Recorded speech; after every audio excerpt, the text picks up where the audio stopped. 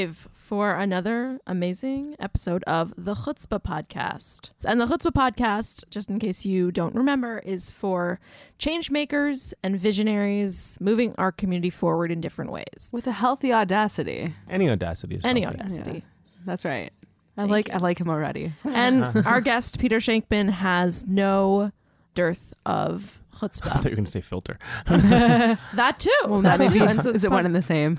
So for those who have not heard of Peter, I will do my darndest to give a brief introduction for a man who has done so many things in his time on this earth that it is difficult to keep up. I'll start with the introduction that is on his website. It says, Peter Shankman is a spectacular example of what happens when you merge the power of pure creativity with ADHD and a dose of adventure and make it work to your advantage. So I thought that was pretty well put. Thank you.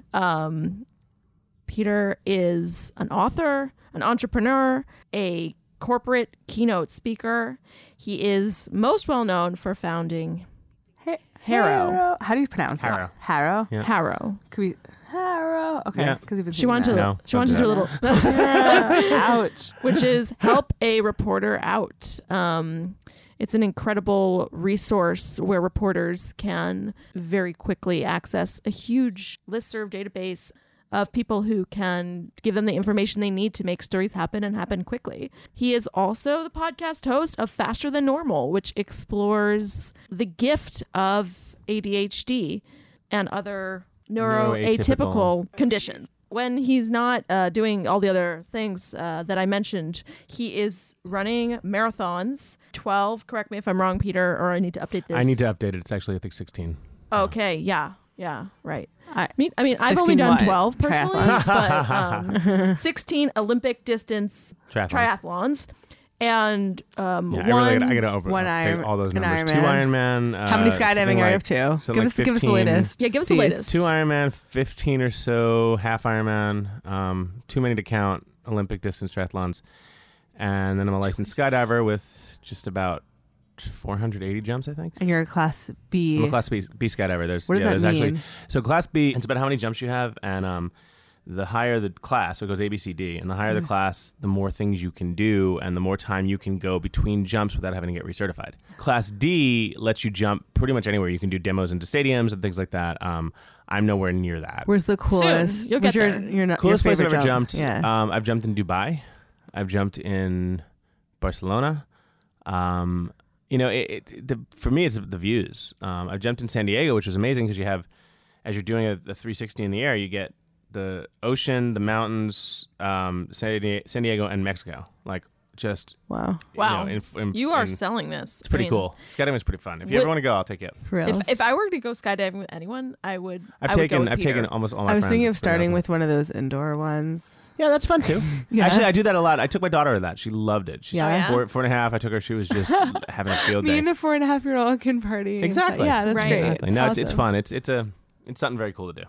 There's so many ways that Peter is improving our world using his audacity and taking labels that others have used to limit potential, and he has busted through all different types of ceilings and used something that might be seen as a disorder or an atypical condition as a true gift. And so we really want to focus on that aspect of what you do, because I think it's a tremendous message to our listeners and anyone who feels a little that they're struggling with any sort of condition. Yeah. And how do you use that as a gift? When I was growing up, ADHD didn't exist. It was sit down, you're disrupting the class disease. And that was literally, every single report card had the comment of needs to pay attention in class, needs to sit quietly in class, needs to stop disrupting the class. Learned at a very early age I don't play well with others. And but what I didn't realize until probably 10 years ago was that because I was never diagnosed until about 10 years ago, and I never went on meds or anything like that growing up, I was creating a sort of a life for me, sort of rules for me, that allowed me to do my best. I didn't realize it at the time. It was just me being weird. But, I had dyslexia as a kid also. The problem for me was I'd see stuff on the board. It was a motor visual impairment. I'd see stuff on the board. I wouldn't be able to write it down. And a doctor said, why don't you get him a typewriter? This is like the early 80s. So I actually had I had a word processor called the Brother EP44, which was essentially a printer with a keyboard on it. And it had a whopping 2K of RAM. Wow. 2K. I could type exactly 2,048 characters before it shut down. But what was awesome was that I learned how to type. And I still to this day type about 140 words a minute. Wow. And, so here I am, the weird kid in school getting picked on and beaten up because he brought a typewriter to class.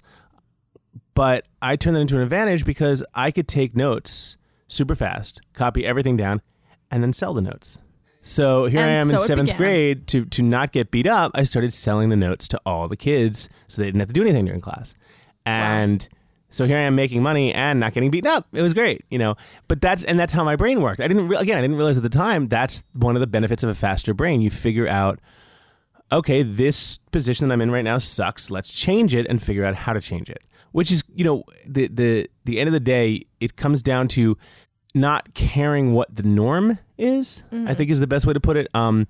Everything I've done has been questionable in the eyes of the typical person. 1998, it'll be 20 years this year that I went out as an entrepreneur because I worked at America Online, and America Online was my first job out of college. I spent 3 years there, and they didn't care how you worked. They just wanted to make sure you get stuff done. It was Steve Case. To this day, is a genius, and he was like, guys, I don't care what you do, get the job done. How you do it at home, you do it 2 a.m, whatever, just get it done. And that was awesome because I could set my own schedule. I could do everything I wanted myself. And then I leave AOL and I come back to New York and I take a publishing job. And I'm like, what do you mean I have to be in at 8:30 in the morning? And I have to, we get 45 minutes for the lunch. What is this, Russia? It didn't, and I lasted 2 weeks before I quit. I'm like, I can't do this. And so I went on my own and I said to my parents, okay, I'm going on my own. I'm starting a company called The Geek Factory. It's going to be a public relations firm for tech companies. And my parents just used to just sort of shaking their head. And I say, okay. And I said, and I was so confident it wouldn't succeed. I said, look, when it fails, I'll get a job. Not if it fails. You were, at that point. I said that. I said, when it fails, well, it's been 20 years later, 20 years and I haven't had to get a job. So I'm considering myself really, really fortunate. But again, it was that 98 was not, the Zuckerbergs didn't exist. We didn't know that much about Bill Gates. 98 wasn't the day of the entrepreneur like it is today. Yeah. I went out on my own and everyone thought I was crazy. And but I set up, again, the thing about ADHD is you have to set rules for yourself. I have 4 undeniable life rules, which I'll talk about. But like even back then, I lived in a studio apartment the size of like this table. And one of the rules is that when I got up in the morning, I had to take a shower, I had to get dressed, I had to put on my shoes before I sat down at my computer to work. Right? Because the first 6 months I was on my own, I'd hear all my neighbors in my apartment building leaving for work and I felt unemployed even though I had clients. Yeah. And so I forced myself to get up, get dressed, put on my clothes, put on my shoes, and I could have the TV on, but it could only be on CNN. It couldn't be on like, game shows or anything like that, Cartoon Network. It had to be work. Yeah. Right. Yeah. It had to be work. Lifetime, where men are bad. And then, that was my goal. And so, and I did that and it worked because I felt like I was working. I felt like I was back in a newsroom. So I started a PR firm for about 3 years. Ran it for about 3 years. Started when I was 26, sold it when I was 29. Decided to take a year off. And that lasted about a week. I got bored. I went to Asia. I was hanging out on a beach in Thailand. I'm like, this is gorgeous. Wow, look at that sunset. I am so bored. And I remember I called my mom from the airport in Tokyo. I'm like, I'm flying home. She's like, well, you're supposed to take a year. What happened? Like, you never taught me how to relax. And wait, I'm sorry. Your Jewish mother never taught you how to Jewish relax? My Jewish mother never. Right. What a shock, right? That's surprising. My parents were teachers for 40 plus years. They retired for about an hour apiece and became NYU professors. I mean, literally, like the next day they were at NYU. And they had an incredible career. My mom retired as director of performing arts for the entire city school system. Wow. My dad retired as principal of Talent Unlimited High School. So we see where you get your underachieving streak. Exactly. And now they're both NYU professors. They teach music education. They teach the teachers how to teach music. So, but that was the thing. I grew up with parents. They weren't entrepreneurs. They were teachers. Right. They started teaching. 40 years later, they quit teaching, and that was what you did. Yeah. And so I don't. The entrepreneurial bone in my body had to come from ADHD. And if you talk, on my podcast on Faster Than Normal, where we believe ADHD is a gift, and we interview people with it. We had Seth Godin, we've had Tony Robbins, Joe DeSena from the Spartan Race, all these people who have ADHD and credit it to their success. And I'm very much the same. But again, you have to have rules. You have to put rules into place to make sure that you don't screw up, to make sure that you don't... it's very easy to go off track. Right. Do you have any memories from when you were young that you can sort of crystallize in your mind when you shifted from viewing the way your brain worked differently from something that was frustrating and a limitation to something that was an asset and a gift? Not when I was young, because when I was young, all I knew is I was different, and growing up, your one job is not to be different. Your one job is to fit in, and I did not. I did not by a long shot. I had very few friends. I remember, you go back to all the things I like, the starting a company, being an entrepreneur, skydiving, marathoning, all that stuff, none of that was like planned out. It all happened. And that's the thing with ADHD, things happen. And the rules you put into place let those things happen positively or negatively. There's no middle ground. I don't know how to moderate. Right. You ever get home after a long day's work and you order a pizza and you have a couple of slices, put the rest in the fridge? Yeah. All right. That's called leftover pizza. I've never had leftover pizza in my life. If I order a pizza, I eat the pizza.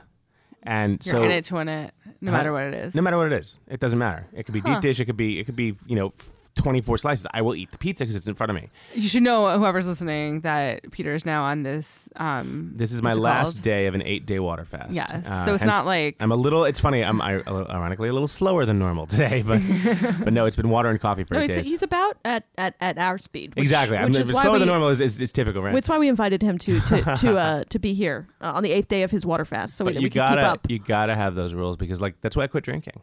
I wouldn't have one drink. I'd have 6. Right. And I wasn't trying to get drunk. I wasn't going around and pillaging villages. It was, they were in front of me. Yeah. You go to industry events, there's an open bar. If I don't have any, I won't have any. If I have one, I'll have 10. So tell us about your 4 life rules. So they're actually really simple. The first rule is sleep. You have to get 7 to 8 hours a night. So I am up at the crack of dawn and actually before dawn, I'm usually up around 3:45, 4 a.m. because being a single dad, the only time I can work out when I have my daughter is before she wakes up. And I can't run outside when I have her, so I bought a Peloton bike. It's changed my freaking life. A Peloton is it's an internet-connected spin bike, and it has a 32-inch screen on the front. You take live class, not 32, 22-inch screen. You can take live classes as they're happening, and it's just like you're in a spin studio. And then they have thousands on demand. Wow. Greatest thing ever. It's like SoulCycle from your house. Exactly. Okay. Exactly, but like 1,000 times better. Okay. So the first rule is sleep. You got to get enough sleep. So if I want to get up at 3:45 to work out, I'm asleep by 8:15. Right. My daughter goes to bed at 8. I'm out by 8:15, and it's awesome. The second rule is exercise. People with ADHD have 25% less monoamine inhibitors in their brain. Monoamine inhibitors are the things that create dopamine, serotonin, and adrenaline. ADHD isn't being hyper for the sake of being hyper. It's being hyper because you're constantly looking around for something to excite you that gives you the same chemicals that normal people have ready. So, there's a reason I became a skydiver. There's a reason I became a marathon runner. There's a reason I love talking on stage. Those things get me high, for lack of a better word. It's literally a dopamine boost. And so... for me, exercise does that in the morning. And because I have all that chemistry from 2 hours of cycling or whatever the case may be, that gets me through my day focused, right? So exercise is mandatory. Third rule is the elimination of choice. I have I have a big closet in my bedroom, and it has 2 sides, and they are labeled. The first side says office/travel, and it's t-shirt and jeans. And the other side says speaking/TV, and it's a button-down shirt, jacket, and jeans. And that's it. If I had like all my sweaters, my high holiday suits, all that stuff, those are in my daughter's closet in another room. Because if I had to look through all that clothing every day, okay, what should I wear? Oh my God, that vest. I remember that vest. Laura gave me that vest. I wonder how she's doing. I should look her up. It's 3 hours later. I'm naked in the living room on Facebook, and I haven't left the house. Right? That is harder for women. But it's not. You can create a closet that has 24 pieces of clothing, all of which match in some capacity. You pick one, you pick another, and you're done. It's actually not that hard. It's true. You really can do that. And I think we could have much fewer. It has changed my life. Yeah. I mean, the minimalistic living. Have women done this? Oh God, yeah. Yeah. Yeah, I've had people on the podcast, women who do that all the time. And I had should get their a closets. My husband is after me to do that. it is. I'm telling you, minimalistic lifestyle is the most incredible thing. If you don't, you know how the Mac, if you don't, or your iPhone, if you don't look at photos on in your phone for like 2 months, it automatically backs them up to the cloud and then gets rid of them. That's a setting you can use. Didn't know that. Okay. Backs them up to the cloud, so they're still there, but they're saving space in your phone. We have to strive to live like that in our lives. So if I'm not using, I've told my daughter, if she doesn't use a toy for 2 months, every 3 months, we go into her toy chest, and if she hasn't used a toy in 3 months, we give it to charity. I love that. Okay, and it's great. It keeps. We are a society that measures our worth on stuff, and it's bull. I've done it with the closet, actually. In the beginning of the year, I'll turn the hangers one way, Uh-huh. and then if I haven't used it, then I just Exactly.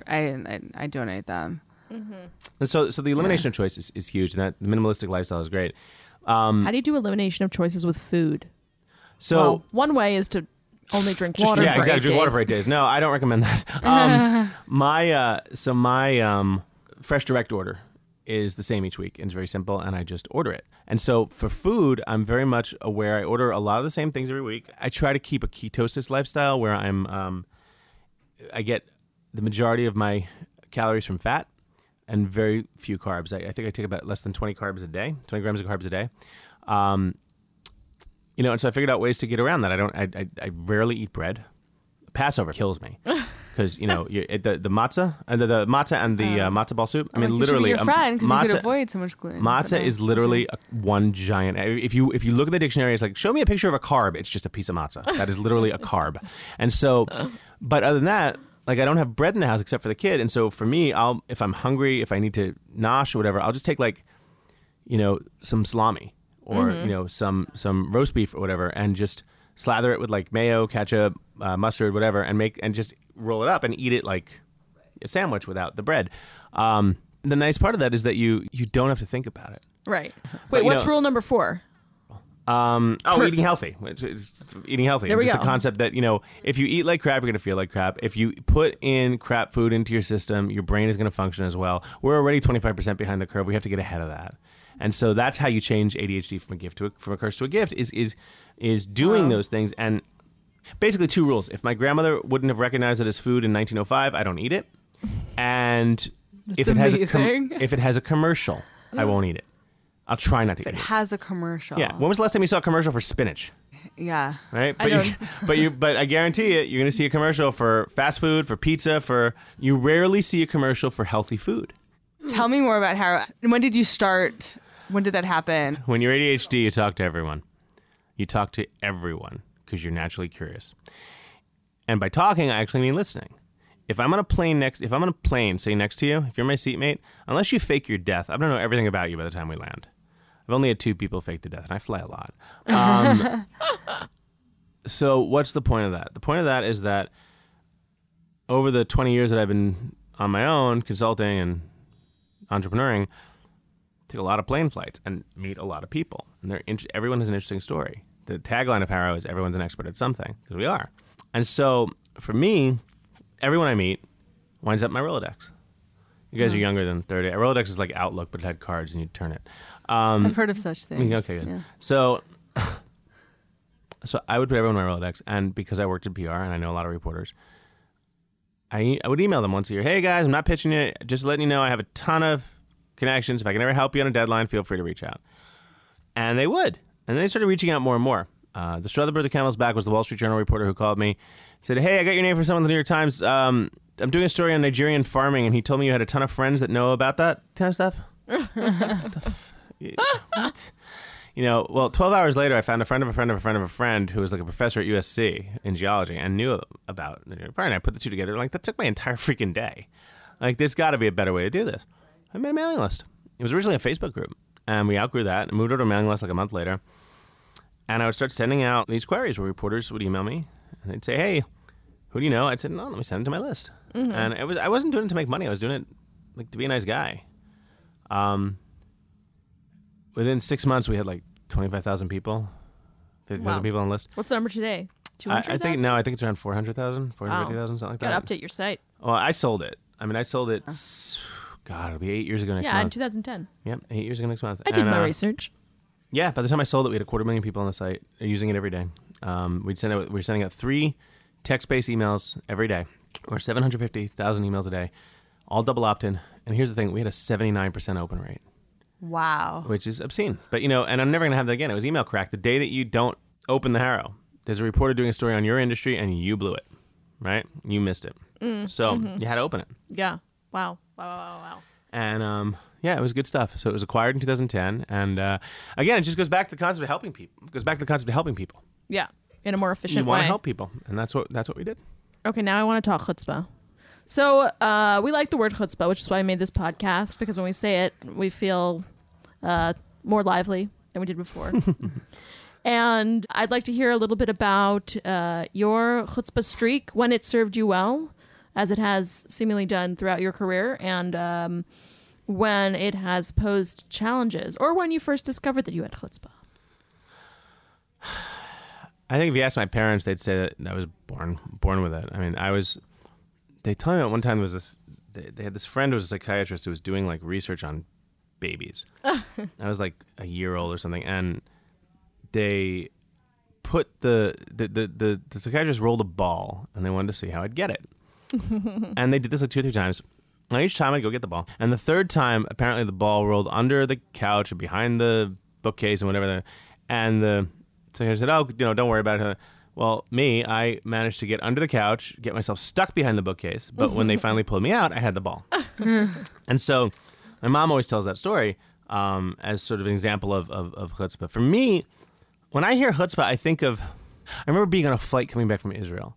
And behind me was an Orthodox Jewish man who truly believed that the plane was his, right? It, like, had to be asked 3 times to get off his phone so we could take off. Stood up when the seatbelt sign was on. The plane lands, and he stands up, pushes me out of the way because his overhead was like in front of me. He's like, "Oh, I'm sorry." I'm like, "Dude, we're all getting off the plane at the same time. You need to chill. Go back to your seat. You'll get your bag as we're getting off." And that to me was, when I hear chutzpah, I think of like annoying. There's chutzpah, I guess. There's chutzpah like, who do you think you are? Yeah, that's bad chutzpah. Right. Good chutzpah is every time in a meeting or at a dinner or whatever, if there's a woman present, I stand up when she comes to the table. I stand up when she goes to the bathroom. Really? I learned this from Tony Bennett. Yeah, I had a meeting with Tony Bennett once, and my mom, it wound up that he knew my father. I don't know how. Long story short, we went to Nobu together, and it was my mother, my father, me, Tony Bennett, Tony Bennett's 29-year-old girlfriend, and we went to dinner. And at some point during the, I've never been to Nobu. We walked in without a reservation because he's Tony freaking Bennett, and halfway through dinner, my mother gets up to go to the bathroom, and Tony Bennett stands up, and comes back to the bathroom. Tony Bennett stands up again. We leave the restaurant, and Tony Bennett and his 29-year-old girlfriend get into their waiting car, and my mom, my dad, and me are heading to find a cab. And my dad's like, "My God, what a great meal." I'm like, "Yeah, that food was incredible." My mom says, "Tony Bennett stood up for me when I left the table," and then didn't talk to either of us for a week. Yeah. So that, and I'm glad I learned that when I did. I was like my early 20s or late 20s. I've never not stood up for someone. And it's chutzpah is basically this. Standing up from the table, no one freaking does that anymore. I do.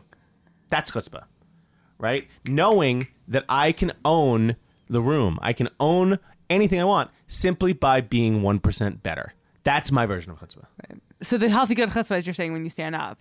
The healthy good chutzpah is just working every day to be a little bit better than the common, right? I want to hear a little bit about how your Jewish identity has played into your life's journey.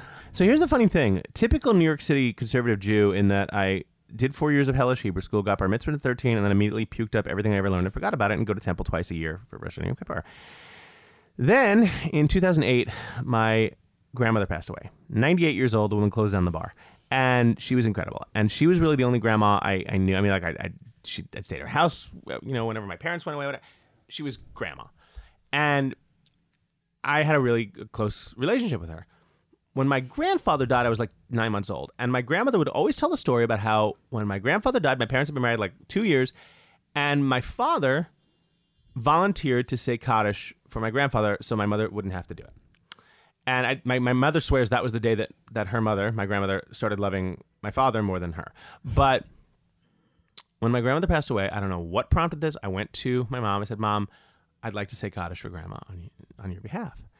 And she thought about it. She's like, I think that'd be wonderful, Peter, that Grandma would have loved that. That's wonderful. So I started going to the Garment Center Synagogue, 2 blocks from my apartment or whatever.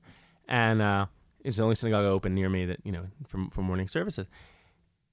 And mind you, I'm the guy. I'm the Jewish guy walking to temple eating a bacon, egg, and cheese. I mean, it's not. It is what it is.